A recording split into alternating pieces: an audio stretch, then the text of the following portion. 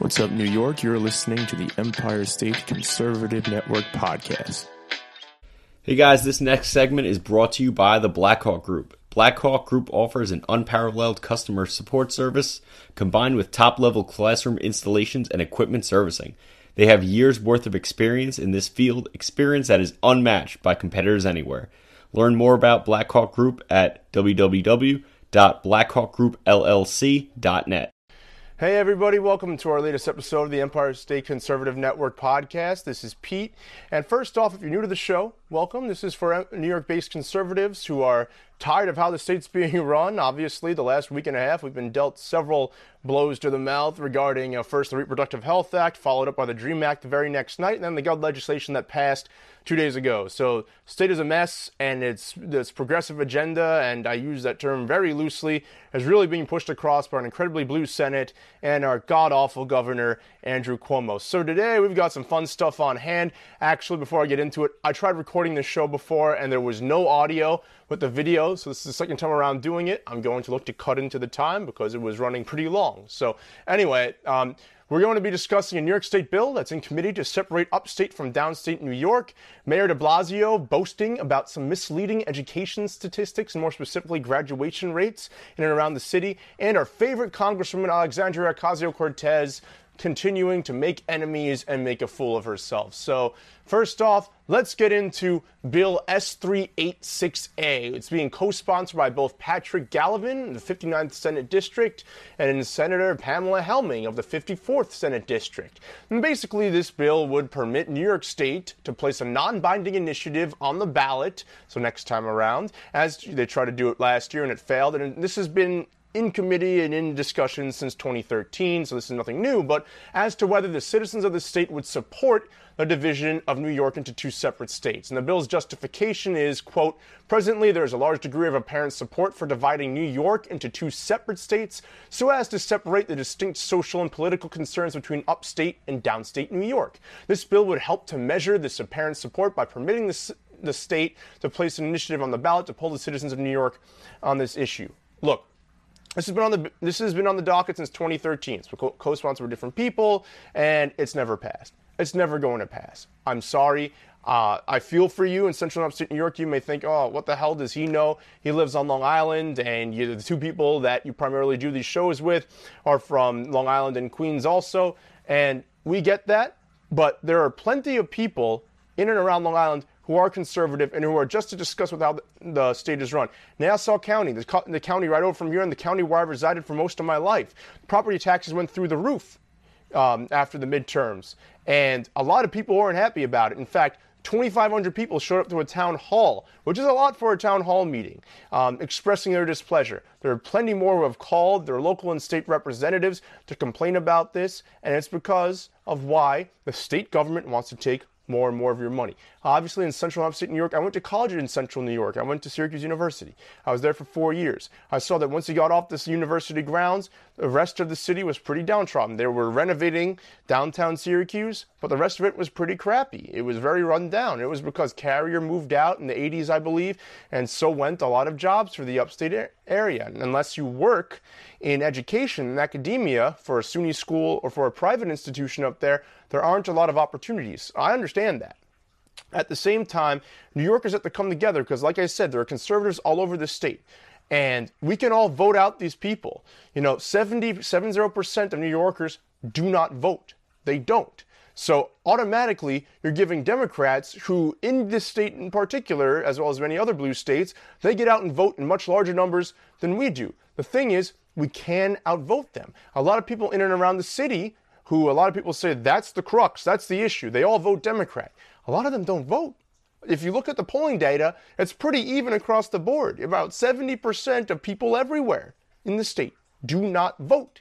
So if you, or let's say you voted, and that's great, and I applaud you. If you can get your neighbors, your friends, your family members who are conservative to get out there and vote out Cuomo, even if that's our mission number one, is to get him out, then guess what? That blocks any crappy progressive legislation like what we just witnessed in the past week and a half come to pass. It does that. It will do that. Even if that's step one. And unfortunately, he's not on the docket again until 2022, so there's not much we can do about him. But there are incumbents And there are aspiring legislators who are incredibly radical leftists that need to be stopped. And we can do something about it if we get out there and we vote in 2020. So that's one of the reasons we started Empire State Conservative Network. Secondarily, we also have to find good candidates, and that's what we're trying to do here. We're trying to bring those people to you, not just the ones from Long Island, not just the ones from Queens and in and around the city, but all over the state. We've reached out to numerous senators, numerous representatives. We've heard back from some. We're still trying to work out days and times that work well for everyone involved. But we want to bring them to you, and we want them to talk about what's happened in the past week and a half, and also what they're looking to do for you, both in the present and in the future, and how we can get out there through a grassroots movement like Empire State Conservative Network and get the vote out and get these people out and take back this once great state. That's what we're looking to do. This bill, while it may not be a terrible idea, is not going to pass. I'm sorry. If it hasn't already, it's not going to now. So, we can talk it up all we want and we can push it all we want. That ain't going to happen here, not as it's presently constituted. The first way that we can speak is through our votes, and that's what needs to happen in 2020 and beyond. So I just want to talk about that quickly. Secondarily, Bill de Blasio, mayor of New York City, self-proclaimed socialist, was roasted beautifully. I saw this awful press conference yesterday about he and his education secretary, the chancellor, Richard Carranza, were boasting about the continual increase in graduation rates. And de Blasio even went so far as to say, and I quote, "Mayoral control of education works." A great and epic New York Post article by their editorial board completely dismantled that. So they said, higher rates are what you'd expect when the state education department and board of regents has spent years making it easier to graduate. Schools can use things like bogus, quote, credit recovery programs, and they can change student grades to increase their number of graduates. The latest SED data showed that 75.9% of all kids who started at a New York City public high school in 2014 graduated last year. But only half of those graduates met CUNY's, that's an acronym for City University of New York, if you're not familiar, standards for college readiness. So only half of those people met them, and those standards were recently lowered. So if the standards are getting lower and graduation rates are getting higher, that doesn't mean that the standards were too high and the kids couldn't meet them. That means that the kids, whether it was the teachers, whether it's a societal cultural thing, which I'll get into in a second, they're not meeting the requirements needed to meet these CUNY expectations or any type of college readiness or job market experience or whatever. So if they lower the standards, graduation rates can go up. It's simple. It's basic. So anyway, let's talk about how much easier graduating high school in New York City has gotten. In recent years, the regions have okayed multiple new pathways to diplomas, and they've added new languages to and this is the name of the program, Language Other Than English Pathway. Regions exams have gotten easier to pass, while local superintendents have added discretion in deciding if students with disabilities have the academic proficiency to graduate. The city's regular public schools still show no sign of erasing the achievement gap between Black and Hispanic students versus white and Asian ones. And this is one thing I want to talk about. So all of this can be traced back to the welfare state. We've talked a lot the last couple of weeks about the border wall issue, about the government shutdown, how that's over border wall funding, how there may be an issue with illegal immigrants entering the country through the southern border. And more of them are not being taught to assimilate. We talked about, even with Larry Sharpe, he said that if you come in through a southern border or you're trying to come here from another country, there have to be certain standards that are met every couple of years. And you have to go and you have to prove, hey, I'm doing what I'm supposed to do. I've become proficient in English to this degree. I've learned X. I'm doing Y. And then you move on. And then standards become higher and higher and higher until you can take your citizenship test and become a citizen. And that's not what's happening. During de Blasio's press conference, he was talking in Spanish half the time, which, fine. If the parents are new to the country, they still haven't really picked up on English, fine. But, having Regents diplomas and tests and language other than English pathways tells these kids, look, you don't have to change anything about who you were from your other country. And it's not to say you have to get rid of your native tongue. It's not to say you need to get rid of your native customs. None of that is true. All you have to do to be accepted in America, anywhere, is to learn English, to have a skill or trade that is valuable to other people so you can earn a decent living, And to just be a nice person. Be courteous. Don't take advantage of the system. Don't be a freeloader. If you do that, people on the left and the right will accept and like you. It's a very, very, very simple thing. And unfortunately, even through our city's education system, and it's not just specific to the city. I'm talking about the city because this is New York. But this is happening all over the country. By not making them learn English, or at least not to the same rate. Like, there were kids when I was in school that were from, Korea or Japan or China. And within 2 years, they were in regular classes. They didn't have an aide walking around with them, interpreting for them. They didn't have, papers and things given in another language. They learned the language, and they learned quickly. They did it because they wanted to learn. They wanted to fit in. They wanted to do well here. Their parents came here for a reason, and they want to uphold their end of the bargain. That's not really the case. That's not the message that Bill de Blasio and people like him are sending in positions of power. Obviously, this whole public display that he put on the other day is just to show how great he is and why he's going to make a great president and why he's going to be entering the presidential race in 2020. I guarantee you him and Gillibrand are going to be the two New York reps, maybe Bloomberg even, who will do it. And if you want to count Howard Schultz, maybe them too. That's all he's doing here, and it proves nothing. The reason that certain ethnic groups, like the Black and Hispanic students that this article points out, are struggling is because they've been thrust into the welfare state. With the immigrants, they come here and they know if they can get past border security and they don't get caught by ICE or anybody like that, then guess what? Especially here in New York State now with the DREAM Act, you get a free education. You get a bunch of free stuff. You get free health care in New York City under de Blasio's new plan. There's a lot of free stuff that you get just for coming here and for coming here illegally and for not assimilating. Meanwhile, you have taxpayers, people who have lived here their whole lives, people who are American citizens who are getting the short end of the stick. It's a disgrace, and that's why they're coming here. So if they're taught, you don't have to change anything, and then you're overwhelmed with this new education style and system, this new language, this new culture, that's okay. There are other pathways to it. That's a bad look. And I'm willing to bet that at least for that aspect of the population they pointed out that's struggling, that's why they're not. In terms of the welfare state, and Thomas Sowell, a famous economist, a black economist at that, points this out all the time in his books, whenever he does talks, is that since the welfare state was really established in the 1960s by Lyndon B. Johnson, black women are incentivized to be single mothers. So they're incentivized not to marry the father of their children. They're incentivized not to stay attached to the father of their children. They're incentivized to have more kids out of wedlock. They're incentivized not to get a job, not to acquire a skill or a trade, but to get a check from the federal government. The more you mooch off the government, the more money you get from the government. And then it's scary. And this can create generational issues where if it started in the 60s, when the Welfare Act was first introduced, and it's only grown since then it could become a generational thing. There could be 3-4 generations of people since then who have been indoctrinated into this welfare system, who are afraid to step outside of it because they know I'm going to get a steady $3,000, $4,000, $5,000, $6,000 from the government every month for having 2 or 3 kids out of wedlock, for not having a job. And likewise, if I enter the workforce because I don't have any skills or valuable trades right now, I may not even make the minimum wage, and I may struggle for a long time.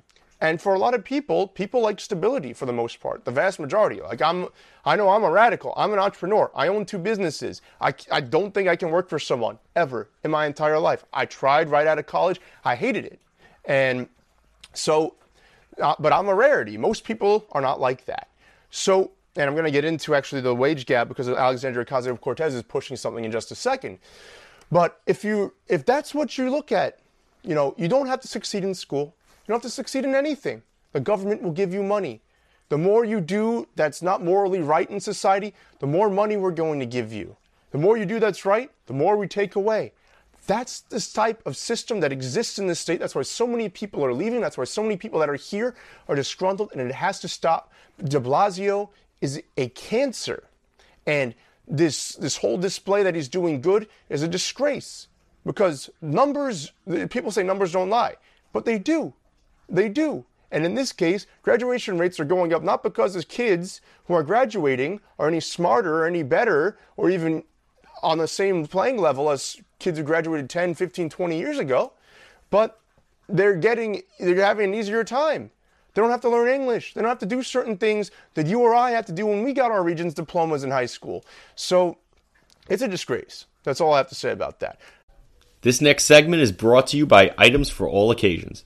Items for All Occasions specializes in helping you sync up with what you need for your event's promotional needs. Whether it's announcements, cards, giveaways, invitations, tchotchkes, or video books, they have you covered. Learn more about Items for All Occasions at www.itemsforalloccasions.com.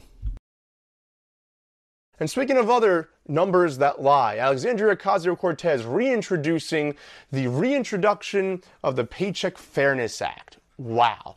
So I'm going to go into a couple of things here. One is from a 2009 study by an organization called the CONSAD Research Corporation.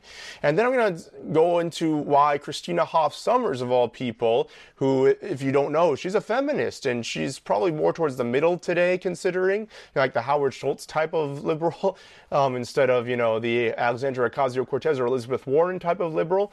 But it's very interesting to see these two takes. So first, the study. So a 2009 CONSAD Research Corporation study prepared for the U.S. Department of Labor cautioned against misinterpretation of census and other wage data, suggesting that the wage gap between the sexes was not due to systemic discrimination. Although additional research in this area is clearly needed, this study leads to the unambiguous conclusion, so it's not ambiguous, this is a definitive conclusion, that the differences in the compensation of men and women are the result of a multitude of factors, and that the raw wage gap should not be used as the basis to justify corrective action. Indeed, there may be nothing to correct. The differences in raw wages may be almost entirely the result of the individual choices, yes, being made by both male and female workers. What does this mean? This means, and this is all raw data, you can look up video from 1980s of Thomas Sowell talking about this himself when talking about the wage gap myth. So studies dating back 40, 50 years go into this, and this 2009 study from just about 10 years ago goes into the same thing. So basically, as men and women move along and enter the workforce, so let's assume they got a 4-year undergraduate degree, so they're 21, 22, heading into the job market. Let's say 2 of them, they decide to go to law school, all right? I'm going to law school actually kind of later in life, but let's say they go to law school at 22, and they both graduate at 25, and they get jobs at the same law firm, making the same wage going in, and they work their way up. And then at 30, the female has an epiphany. She wants to have a family. She wants to settle down. The 16-hour days, 6 days a week are doing her in. She doesn't want to do it anymore no matter how much money she makes. She wants to find love. She wants to have a family. And she's willing to take a step back, maybe do some consulting work, maybe start her own business on the side, helping people, but on her schedule and on her time, rather than having to worry about making it. She made all her money between 25 and 30, and she finds a guy who's got a steady job and decent pay himself. So she settles down and has a family at 30. Obviously, because of that individual choice, she's not going to continue to move up the pay ladder and become a partner at the firm and do all these other things. Vice versa, let's say a guy at around 30 decides to settle down and have kids. He can still move up the corporate ladder because his wife is more understanding. She'll stay home with the kids. She'll help raise the kids. And she may not have as demanding a job as he does. And so he's the breadwinner, and he's going to continue to work his way up. Some people can call this sexist. This is how the world works. I grew up in a different situation where my mom is a partner at a prestigious law firm. She's been a partner at several prestigious law firms over the course of her career. But my dad is the one who decided to take the back seat. This is a dynamic in every relationship. My situation is almost the polar opposite of what happens in real life and across 50 plus years of statistical analysis. Most women prefer stability. They don't want work to dominate their lives. Men, on the other hand, are more likely to be workaholics. They're more stubborn. They're more money hungry. And so they'll continue to bust their butt 20, 30, 40, 50 years of their lives so they can make more and more and more and more and more. That's just how it is. That's life. That's human biology. That's human psychology. And it's been proven in studies, again, over half a century. So this is all BS. And Alexandria Ocasio-Cortez, you look at the video of her talking about this the other day, it's disgraceful that this person was elected. I know where she's from. A lot of people say, well, look at the district she's in. It doesn't matter. There are plenty of educated people in her district. But the problem is, again, we talked about the welfare state before. The Democrats want people to have a victim mentality. How many intersectional check boxes can you mark off? How marginalized are you? Do you feel down and burdened by the man? And one could come back and even say, well, you guys, you're Empire State Conservative Network. You guys are talking to people who feel ostracized in New York, who are whining and complaining. Yeah, we are. And we have every right to. But the difference is also, we don't make excuses. We don't have the state Senate. We don't have the governorship because we don't get out there and vote. And we don't have enough people who are passionate about this, who are true to their morals and their values, who will actually try and make change for the better for conservatives and for everyone in New York State. Because let's face it, the conservative way is the better way. It always has been. Protect the Bill of Rights, protect our constitutional rights, stay off my lawn. That's it. Don't go into my pocket too much. That's all we ask of our government. Stay out of our lives. Give us the right to privacy. Give us the right to live our lives and to pursue life, liberty, and pursue of happiness. That's what we want. That's all we want. It's not a lot to ask. The problem is the state and the federal level has grown and grown and grown and grown over the last 100+ years, and we have to try and undo it. We really do. And it starts locally. Justin said this on his podcast last week. Politics is local. So let's do something about it in 2020. Let's get out there and vote. But they skew statistics. They speak to people who want to feel marginalized. Unfortunately, a lot of people are raised to feel marginalized. I have family members who feel marginalized. Or if they don't feel marginalized, they feel they have to stand up for others who they feel are marginalized. Nobody's marginalized. Are people born into better situations than others? Sure. That happens everywhere. How many times have you seen an athlete or a musician or even a Rhodes Scholar, someone who stays in academia his or her whole life, come from poverty, abject poverty, from the hood, from a broken down country, and a third world country, and they come here and they succeed no matter how little money they have, no matter how hungry they were, no matter how many obstacles were in their way. They actually live the American dream. That's the American dream. The American dream is not to sit on your ass, eat bonbons, watch Netflix while the government sends you check after check every month because you're wasting your life. That's not what this country is all about. That's not what we stand for. So, wage gap, BS. That was a little circular, but whatever. Another thing about Ocasio-Cortez, which is interesting, is that her constant gaffes and her desire to go outside authority has led an anonymous House Democrat to come forward to the press and suggest that they're working on getting a bona fide candidate in her district to try and make her a one-term congresswoman. So many New York and congressional Black Caucus lawmakers are also furious with Ocasio-Cortez after a recent Politico report stating that she and the grassroots group aligned with her, Justice Democrats, were considering backing a primary challenge to fellow New York Democrat Hakeem Jeffries, a Black Caucus member and establishment insider who succeeded Crowley as caucus chairman. Representative Gregory Meeks, also a Democrat from New York, whose district includes the heart of Queens, said in an interview, "I can only tell you that the times I've spoken to her and at the time she's been at the New York delegation meetings, she's been cooperative and wants to be a team player." That's what she said, so you got to take her at her word until something changes.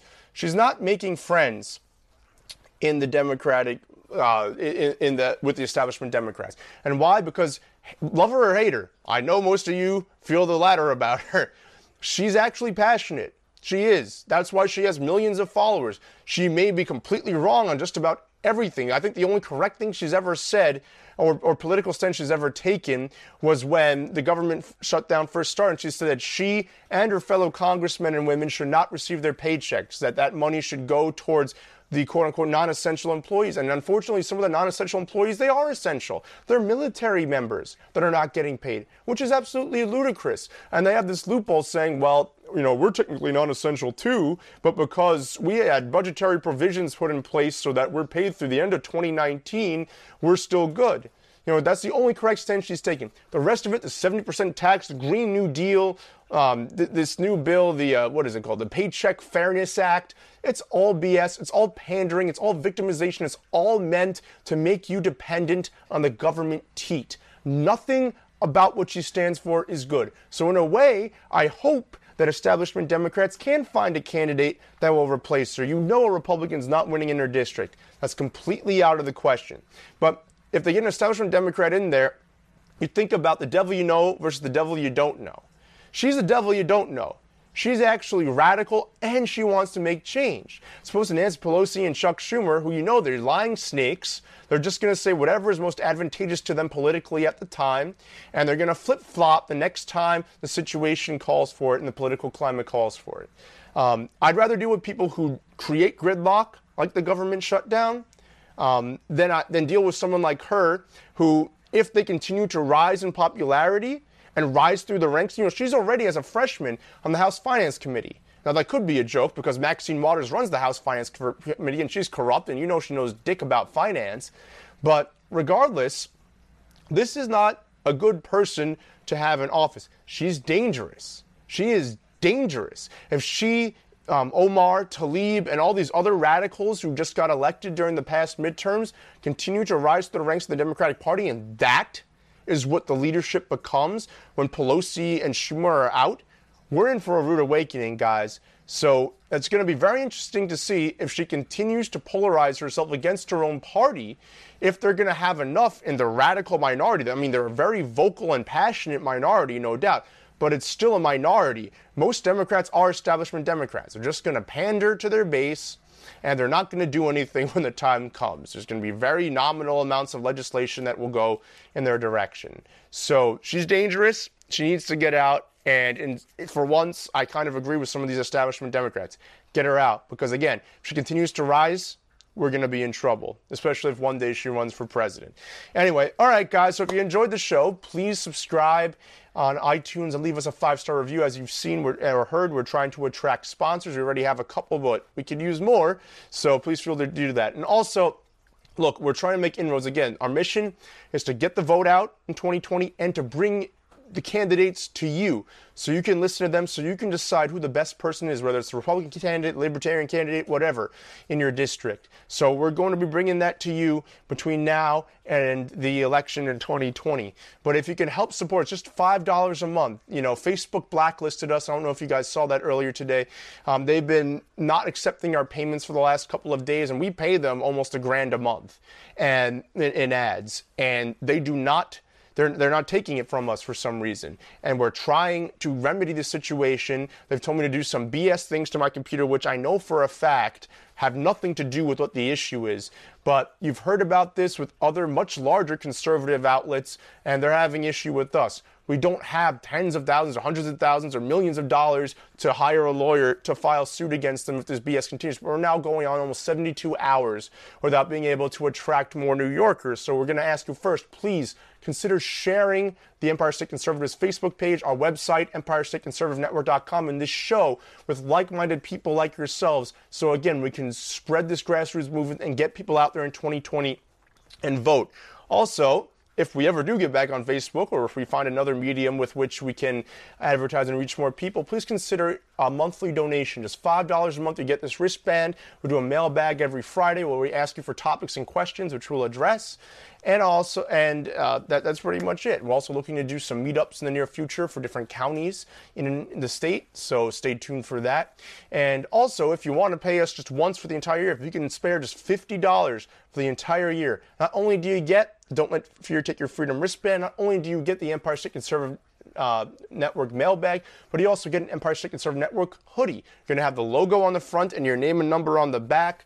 Size is small to 5XL, so no matter how big or small you are, you can get it. Those are selling right now for $60, and we've actually sold a good number of them. We're actually about to order another shipment of them. So please, if you're interested, you're getting $10 off a hoodie, you're getting a free wristband, and you're also getting weekly access to us in the mailbag. Guys, thanks so much for watching or listening. This is Pete. Me and Evan will be coming back at you tomorrow. Have a great rest of the night, everyone. Have a good one. Hey everybody, it's Evan with Empire State Conservative Network. If you liked this episode, please subscribe on iTunes and YouTube and leave us a 5-star review. Also, please follow us on social media on Facebook at Empire State Conservatives, on Instagram at GetRedPilledNY, on Twitter at Empire State Cons, on Parlay at Empire State Conservatives. If you'd like to help us improve our shows, you can donate through our website at EmpireStateConservativeNetwork.com/donate. We also have some merchandise that will be coming to you soon from our website. If you'd like to work with us in any capacity, please feel free to email us at getredpilled76@gmail.com. And as always, don't let fear take your freedom.